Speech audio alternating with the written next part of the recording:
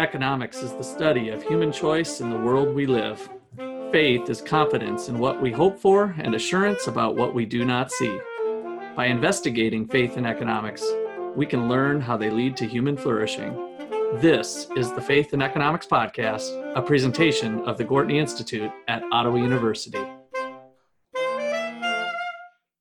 Welcome to the show today. I'm Nate Johnson, the producer and graduate assistant for the Gortney Institute. Today on our show, we have Dr. Russ McCullough, the founder of the Gortney Institute and Wayne Angell Chair of Economics. We also have Dr. Justin Clark, the Menard Family Professor of Philosophy and Ethics. And finally, Dr. Peter Jacobson, the Gortney Professor of Economic Education and Research. Okay, so I think it's time to talk about space, the final frontier. I might be dating myself with that quote, but we had a couple guys go up into space or lead the way up into space. They brought some other people too. We had Richard Branson of Virgin Records and then Virgin Airlines, and he wanted to get up into space. And then Amazon, Jeff Bezos, richest guy in the world. And so these guys have caught some heat on this from some people, like, oh, that's what the rich get to do. They get to go to space and we just have to stay in our trailer park and be on food stamps. And so somehow income, I think my point with all that is that there's kind of income inequality built into this discussion, I think, but we'll see. Who wants to take us off here on space? I think it was Justin's idea here with that lead in. I have no idea where to go from here. There has been a lot of flack directed at Bezos, who is the most recent. And out of Bezos, Musk, and Branson, he's the only one. Bezos is the only one who's actually been in space at this point, right? I think so. Yeah. I think they just got up to the point where they were weightless or something, right at the edge. No, like Musk was shooting off rockets that were unmanned. Yeah. Right. And Bezos actually went up. And I think Branson has gone like close to like the stratosphere or whatever, but he hasn't actually gone into space. I think I could be wrong on that, but I'm pretty sure he hasn't yet. Yeah. So you got a lot of people complaining that this was like a waste of resources and, oh, look at these, rich people cosplaying as astronauts, right? But they actually did go into space, right? And if you look at the engineering feats that, watch Musk's rocket land backwards or whatever, Bezos too, these are actually very impressive feats of engineering. And as much as I do sympathize with people who say things like, it would be great if we could just shoot him up into space and leave him there. Because, I do have some bones to pick with Amazon, and especially when you look at like the way wealth has been concentrated during COVID and the way these things have really destroyed small businesses. I do think that a lot of the criticism of private space flight is really misguided. Yeah, and I think actually to go back to Russ's earlier comment, I actually don't think it's people in trailer parks who are complaining about Bezos or Musk or, Branson going into space. Like it seems like upper middle class progressives who are very upset about this, right? I saw a lot of journalists really upset about it, people who, telework, who say, oh, us poor people can't go into space, only the very rich. Well, we have to be careful when we talk about rich. Remember, if you make over $100,000 and you live in the U.S., you're the top 1% of world wealth holders. So let's put that aside. You're part of that very rich class. Obviously you can cut the pyramid in different ways. So you're not, in a world where only Elon Musk and Jeff Bezos are the two people in the world, one of them could claim to be in the bottom 50%. So there's any way you can carve it up to consider yourself unprivileged. But the point is, I'm seeing a lot of people upset about this, like Justin. And a lot of people say, I think this is a waste of resources. And to a certain extent, I kind of agree. I have no interest in space. If it were free, I wouldn't take one of these rockets up into space. To me, it's blackness and like a bunch of like little lights that are really far away. I have zero interest in anything like astrology or astronomy, rather. I also have zero interest in astrology, actually. But that's just because you're a Pisces, though. Gemini, Justin. But the point is, it's just not interesting to me. That I don't know why. I've never been that interested by it. I think important discoveries can be made in space, but I think probably like unmanned rockets do that just as well as manned rockets. And so I actually do think this is a waste of resources. You know what else I think is a waste of resources that would make my wife really mad if I said out loud? Broadway. I think Broadway plays are a huge waste of resources. A lot of people using things in ways that I wouldn't use them. But actually, as an economist, I understand just because I don't like how certain resources are being used doesn't mean that it's actually wasteful. That is, there are people who, benefit from these exchanges, both the person who's involved with them and, other people involved in the process of making the things. And so, I'm glad you finally came back to reality here. I was getting a little scared. I don't enjoy Broadway plays, but I recognize that some people do and they benefit from going to Broadway plays. And I also recognize that the people who are Broadway stars benefit from the Broadway plays, as well as the people who make the equipment, all sorts of things like that. And so my point being is, like, I think a lot of people are basically just big whiners about this. I think that there's lots of ways that I would order resources if I controlled them all that, don't. But, I recognize that it's important that I not be in control of all resources and make all decisions. And the point is you'd order them to your preferences. That's right. Yeah. As opposed to maybe being the benevolent leader and learning everybody's preference structure. Ludwig von Mises, the great Austrian economist, had a fantastic line, which I remind myself of frequently, dealing with intellectual humility, which is that if a man decides to drink only wine instead of water, I can't say that he's irrational. I can only say that in his place, I would not do the same thing. Mm-hmm. So I remind myself of that. So, when I see billionaires launching resources into space and going with it and spending billions on rockets, it's not for me to say that, that's crazy or wrong or anything like that, because it's not my money, frankly. I think there's actually something else going on too here. In addition to the chorus of people being petty about how other people are spending their money or whatever, I think part of the backlash has to do with the fact that spaceflight was traditionally the domain of states. Yeah. Right? That governments did this, right? And so to have a private industry do this really is refreshing. Not to most. To most people, this is a kind of usurpation of, one of the holy things that government does. Taking away from their worship a little bit. It's blasphemy.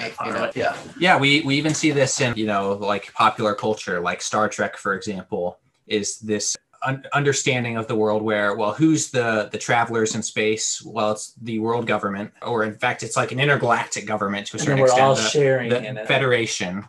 And there's this idea that, like, oh, mankind is all doing this together and there's no profit motive. In fact, we don't even have money. We just have replicators. And we won't go down the rabbit hole of why Star Trek is wrong about what scarcity even means, but it is. The point is that generally I agree that, like, space is considered like this human mission by a lot of people. And when you make it private, I think that they feel like it's been stolen from them to a certain extent. That's why, when it was us and Russia trying to get to the moon, it was the space race. And now when it's Elon Musk and Jeff Bezos, like, sort of a race to the bottom in a lot of people's eyes. Yeah. I want to take that a little bit differently on how exciting this could be and how much faster it could evolve. And I think a lot of this has to do with the risk reward trade-off. And maybe people aren't appreciating that these guys put their life at risk to go up into space. This was not a risk-free proposition. This was not a guarantee, as Peter said, going into the black box of space and at the edge. I mean, something could have went wrong.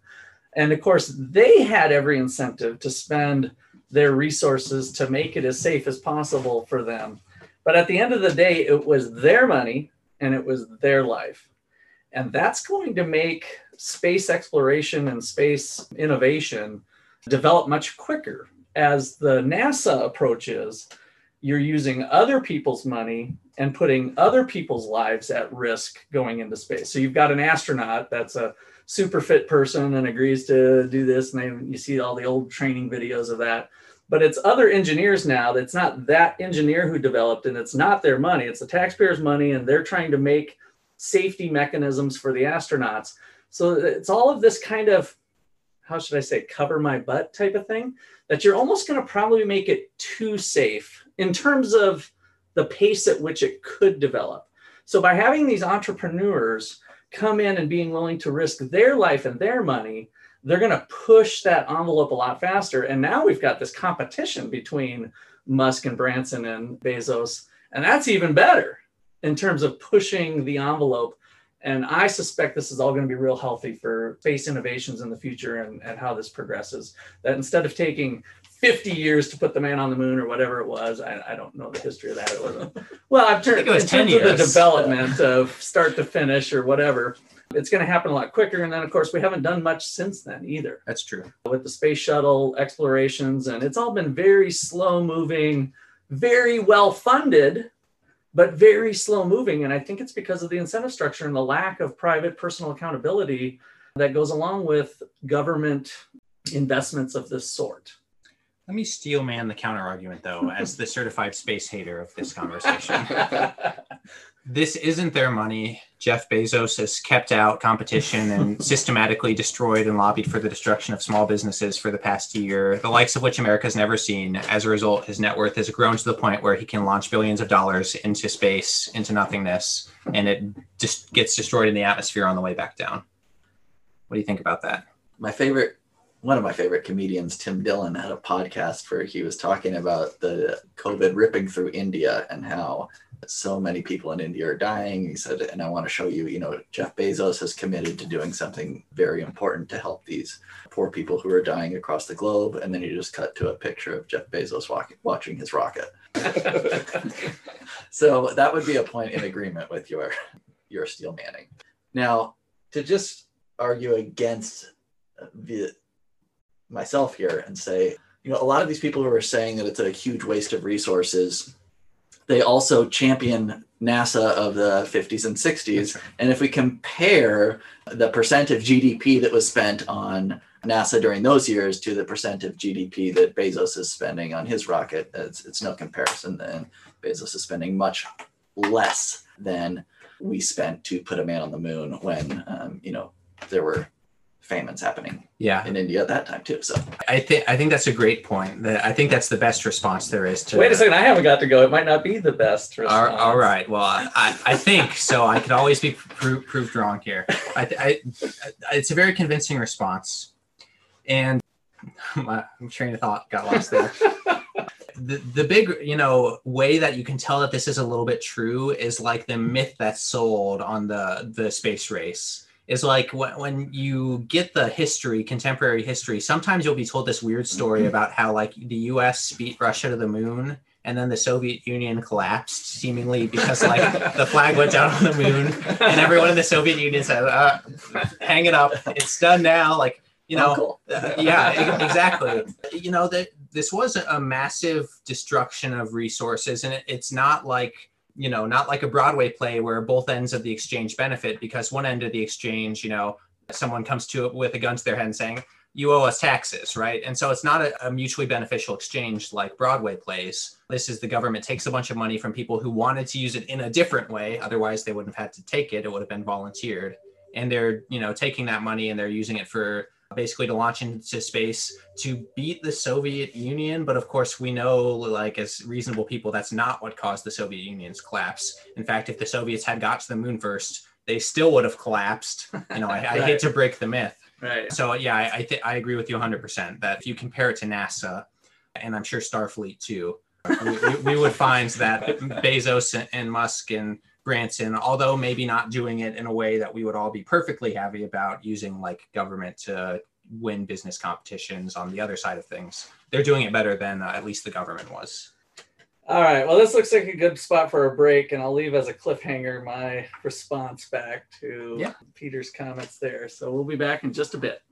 Please visit our website at 123povertysucks.org. There you'll find our events, blog, and our swag shop. Follow us on Twitter and Instagram at 123povertysucks, or on Facebook at Gortney Institute for updates on our activities and research.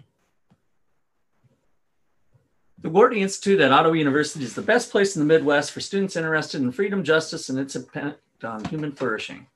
We have a new microeconomics course for high school students. If you have a high school student that's looking to get college credit, check it out at our GortneyInstitute.org page. If you or someone you know is looking for a college like ours, contact Peter, Justin, or Russ today. Don't forget to check out our show notes for this episode at podcast.123povertysucks.org. Okay, so the cliffhanger was Russ's response to Peter's anti-market dribble of Bezos, or got all the money off the backs of the poor or something like that. So my first response is that they didn't have to do it, that it's voluntary, right? So that's part of and you kind of came back along to that we choose who we do business with. But my real zinger is that the money he made to go up into space was really brought about through government. The government shutdown put billions of dollars into Jeff Bezos' pocket, and that brought the rocket up. So I think at the end of the day, we can once again point towards lockdowns that at least helped Bezos make a lot of more money than he may have made otherwise to get up into space. I agree with you, but I think that speaks to my argument, not yours. Well, you were laying it all on the evil businessman Bezos, whereas I would put a little more blame on, I don't want to call the government evil, but sometimes misguided policies of unintended consequences of government policy. And I think that is one case of it. Yeah, I think there's a reasonable margin for us to say that Amazon is ostensibly a branch of the government at this point. You know, maybe that's a little extreme, but I think we're pretty close to being able to say that, you know, if something's existence is entirely dependent on something else, you could think of it as a branch of something else. And I see Amazon as maybe getting to be that way, that their business model is so dependent on the government that I think that there's and Trump used to say this all the time as well about Amazon and USPS and how they take advantage of that service. So I think there's a decent argument to be made for that. Yeah. So Nate, what did you find out on some info on this space ride people paid? My problem with it is I just can't fathom the family paying in Bezos's rocket. There was an 87-year-old, I think, and a teenager. And for the teenager's ticket, it was $28 million to reach into space. I can't imagine the family spending that much money. Imagine you're on Branson's rocket and you spend 20 million. You didn't even get to space. Like, why would you, that's just sad. Like I spent 20 million just to go in the sky and look down at the earth. So you were doing this in terms of Lamborghinis, and I missed out on the opportunity. Well, no, I said like if you spend 28 million for your child to spend a couple minutes looking down at the earth when he could just go on Google and look at satellite images and get the same experience. There's VR now. Whoa, same experience. I don't know if I can agree with that. Maybe put him in a roller coaster or something exactly. with the VR. You get the same experience. Close your eyes hard enough and you're How basically... old was this kid? He was a teenager. I think 18. He was of adult age anyway. Yeah, I think he was in the teens for sure. Is it a bummer to peak when you're 18? Where does life go from here? You tell your wife, I went to space. I went to space. Well, and then you had dug up some things on future flights that I hadn't really heard people talk about. So they're starting to be regularly scheduled now. So taking these Bezos' Blue Origin rocket is approaching over 100 million in sales for future flights. So the whole list is full of people wanting to spend millions of dollars to get in space. Multi-millions. And so the counter argument, the Steelman argument, is something like, well, it's not fair that only the rich people are going to space. Yeah. And so I think here is a classic case of price discrimination, which I just happened to lecture on last night at class. And price discrimination's a good thing, actually. And here's why. You're going to have these high value customers. And when I say high value, I just mean that they're willing to pay a lot more than somebody else. And in part because they're already billionaires or whatever, right? So Branson or these guys start pricing this stuff out at 100 million a ride or 28 million a ride, whatever it is. Something that, a very small fraction of people can afford. And then that allows them to reinvest into more rockets or more things. And once those high value customers had gotten the chance to be the first ones or the early people that went on, that price is going to come down dramatically. I think it was 1983, the Porsche Carrera was a $60,000-$80,000 car. It was the first one that had airbags. Okay, who's driving that? The rich, right? So that, especially back in the 80s, to afford a $60,000-$80,000 car. And now every car is standard with airbags. And so stories like this are all over the place of people who have had new things come up. The rich people get to enjoy them first, but that doesn't mean that other people don't eventually get to enjoy them. And so that's part of the market at work, that those prices will eventually come down. Yeah. Go ahead, Justin. One of the best examples of this is elective surgery and things like LASIK, which started out very expensive and it has dropped. Now, this doesn't happen across the board in hospital and medical costs. It, interestingly, only happens in those areas of medicine that are elective and therefore people pay out of their own pocket. You can see medical costs rising in every sector where it's paid for by insurance, but in the places like LASIK where it's done privately, you can see the rich pay a lot in the beginning and then the price falls dramatically. Yeah. Breast augmentation is another area that's an example in the book that I use for the MBA class. Breast augmentation coming off of cancer, let's just say $30,000. Elective surgery for breast enhancement, $6,000 or something. And so that gets off on a little bit different topic, but that has certainly worked in different ways because now you got insurance and government involved. I think that is the same topic. That's NASA versus Bezos. Yeah, you're right. You're right. Government intervention. Yeah. And I think the important point here is that process cannot happen if rich people who can't afford the high prices don't first have access. That's really the key, is that you never have the chance. The companies can't engage in what we call learning by doing in economics. They can't learn how to make things cheaper and compete to make them cheaper if there's not at first people willing to pay the really high costs associated with the project to make it profitable. And so the only way we're going to have commercial flights into space is if, these rich people are willing to do it first, just like, regular flights where only the rich were people taking regular flights across the country. Yeah. Without the rich people doing that, you're not going to get it. So don't worry if you're at home stewing about, the rich people taking flights and you're not. You can waste your money too someday going into space, and you'll have to waste a lot less money than the rich people, which is really cool. It might only cost you the value of a brand new car. So yeah. You might be able to get there for $28,000 instead of $28 million. Yeah, I'll enjoy getting the same experience by closing my eyes really hard, but you enjoy your time in space. And I think this is a great thing. I have a microeconomics professor, to Russ's comments, an undergrad, who said that every time he flies on a plane, he thanks everybody on first class. He doesn't tell them why, but he just walks by and says, thank you, thank you, thank you. And I can imagine him doing this because he's a kind of a quiet guy, but also like kind of like sly. And he said it's because, the people in first class are allowing for cheaper tickets for the people in business class or economy class. And we can see this with microeconomics. This is a standard result, that if you had everybody paying the same price, in other words, no first class, the price would be higher for everybody who's in business class, economy, things like that. So that was his old joke, that he would walk by everybody on the plane who was in first class and tell them thank you and not tell them why. Yeah. And for the listeners, this helps the poor. These types of price discrimination schemes, it gets more of the product out there at the cheaper price.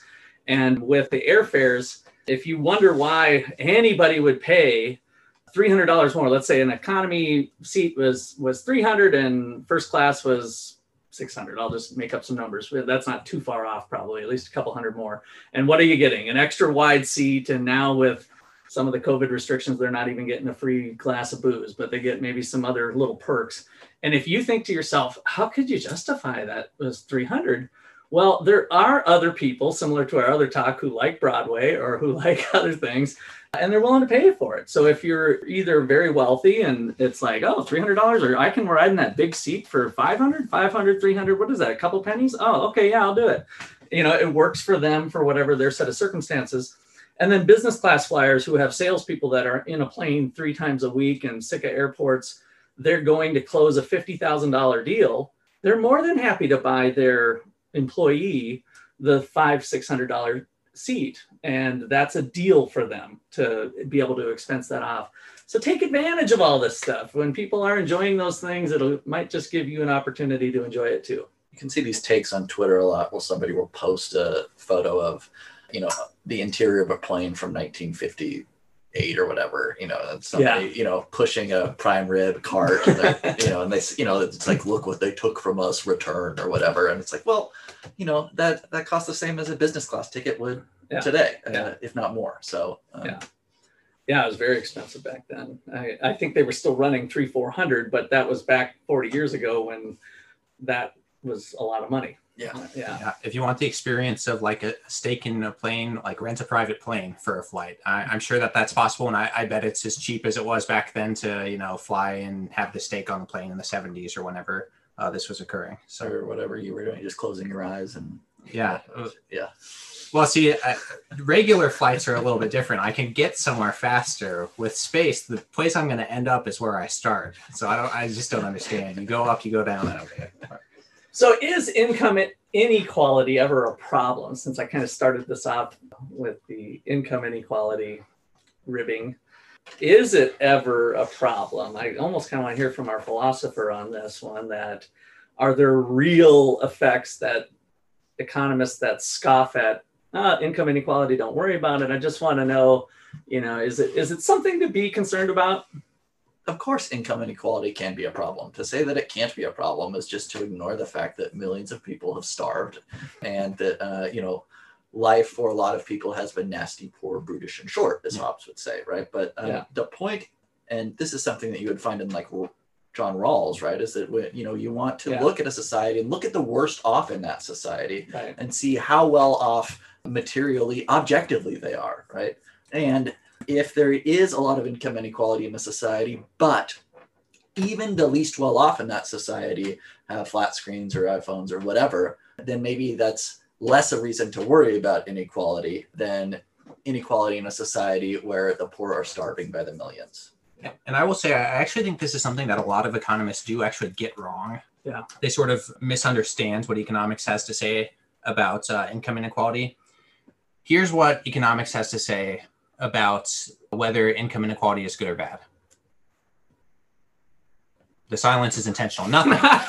Economics is not philosophy, is not theology, is not any sort of like ethical framework. Economics does not tell us about good and not good. In fact, all of economics starts off by taking the current arrangement of resources as given. In other words, it assumes that it's either okay or, at least like, not something that needs to be immediately revised for analysis, that some people have more money than others. That's just taken as given. Your willingness to pay might be based on how much wealth you have, and that might be finite depending on who you are. And economics says, for purposes of analysis, that's totally fine to have that assumption, because actually it's reality. People's willingness to pay is determined by how much money they have to a certain extent. Now, you might say, I don't like how resources are allocated. That's fine, but that's not a question of economics. That's a question of what Justin specializes in, philosophy, understanding what can we say about morality. And but so I can't let you off the hook. That if you don't like how resources are allocated, policy changes about economic policy could change that. So, economics is still in there. I don't want to make it completely separate. It doesn't have anything to say about whether the allocation of resources are good or not, and I stand by that. It has commentary on whether or not you can rearrange the resources in the way that you want That's to. the rearranging part. Yeah. I agree. So, for example, socialists will say, well, we want everyone to have equality of access to resources, and economists could say, we want them to have that equality of access, and we want them to be very rich. And economists can say, well, actually, we've done economic analysis and we know that socialist economies are incompatible with people being rich. In other words, without, private markets, you can't have the right economic calculation to bring about wealth. That's a value-free analysis. That's the same as saying you can't fly a rocket that's made out of gold, right? That's the exact same thing. If you have a stated end of people being rich and you can't do it with the technology you want to do it with, socialism in this case, it's value-free to say, sorry, that's not going to work. Mm-hmm. But what we can't say is, a goal of equality and poverty or something, that we all want people to be equal regardless of, if they're poor or not. Economics can't say that's a bad goal. I would say it's obviously a bad goal, but, economics is not what's telling me that. You're saying it's a bad goal, though, because you won't get what you think you're going to get using those means. Yeah. Right? Or if what you want is everyone to be equal but be poor, I think you're a bad person, and that's a bad goal. That's true. Yeah. Right. So right. Either your goal is bad or you're not actually going to get the goal that you want. It's one of the two. And that's why I'm not, for example, a socialist. I wanted to build enough of Justin's comment that the Economic Freedom Index shows that our poor people in countries that are most free, the top 25% that have institutions in place that allow for mostly free markets and freedom in varying degrees, our poor, the bottom 10% of the income spectrum, are 10 times better off than the least free countries that have the least amount of freedom. And those tend to be the communist, socialist, dictator, corruption type countries in general that are in that bottom 25%. So in terms of Rawls, I think we've got really good evidence that shows that markets and freedom are the way to help the least of these in terms of Rawls' line of thinking. Yeah, and I think that's actually been something that's empirically obvious in the last 70 years. I think it was Mises was writing, even back all the way to like Von Baywerk, and I think those arguments are compelling, but I think it was still rational or at least rationally permissible to be, say, like a socialist in the 1920s, or, you know, even when Khrushchev is banging his shoe at the UN saying, "We will bury you," he was talking about economically burying the US. And I think it's not only theoretically obvious, but now empirically obvious that just markets work better. And it's very, very hard to try to skirt around that fact now, where I think you could at least be intellectually respectable and do that maybe 70 years ago. Yeah. And I do think it's important to recognize, though, that as economists, just because we know markets are better at bringing about basically wealth for poor people, that's what we're talking about here, just because we know that doesn't mean that we should then ignore people's concerns about inequality, because actually those concerns manifest in the world in ways that we might not like. And so there's a great paper, and I forget the author, so I feel bad. Maybe Thompson is the name, but regardless, the paper is arguing that progressive income taxes are a mechanism by which the rich convince the poor not to break into their house and steal all their stuff. Like, that's the idea, is it's the least cost way of assuaging people's anger over inequality. If inequality is a real thing, then we need to take it seriously, because if we don't, it could manifest in real world ways we don't like. So what is the best way to help people feel better about inequality such that they don't feel the need to take like extreme measures that hurt everyone? That's ultimately the question. And you might might say, well, it's not fair that people get mad about inequality in the first place, so I'm not going to engage in that. That's fine. You do that at your own peril, because if the paper's right, which it might not be, it's just a theory, but if the paper's right, then they're going to break into your house and take your stuff anyways, right? If you're one of the rich people. And so you could have a righteous indignation about this, but it might not be effective for you, basically. Yeah. All right. Well, that looks like a good place to wrap. Any other last words? Let's send Peter to space. Good idea. Yes. Yes, I'm definitely on that space exploration. I'll take your $55 million check, Justin, and I will leave the country. I can promise you now. Yeah, so we're going to space. All right. Well, this has been a production of the Gortney Institute here at Ottawa University. We'd like to thank you all for listening. Please forward along on social media some of our podcasts if you enjoy what you hear, and that helps us keep growing. We just went over 11,000 downloads, and we certainly have fun here and hope you do too. Other than that, be fruitful and multiply. Thanks.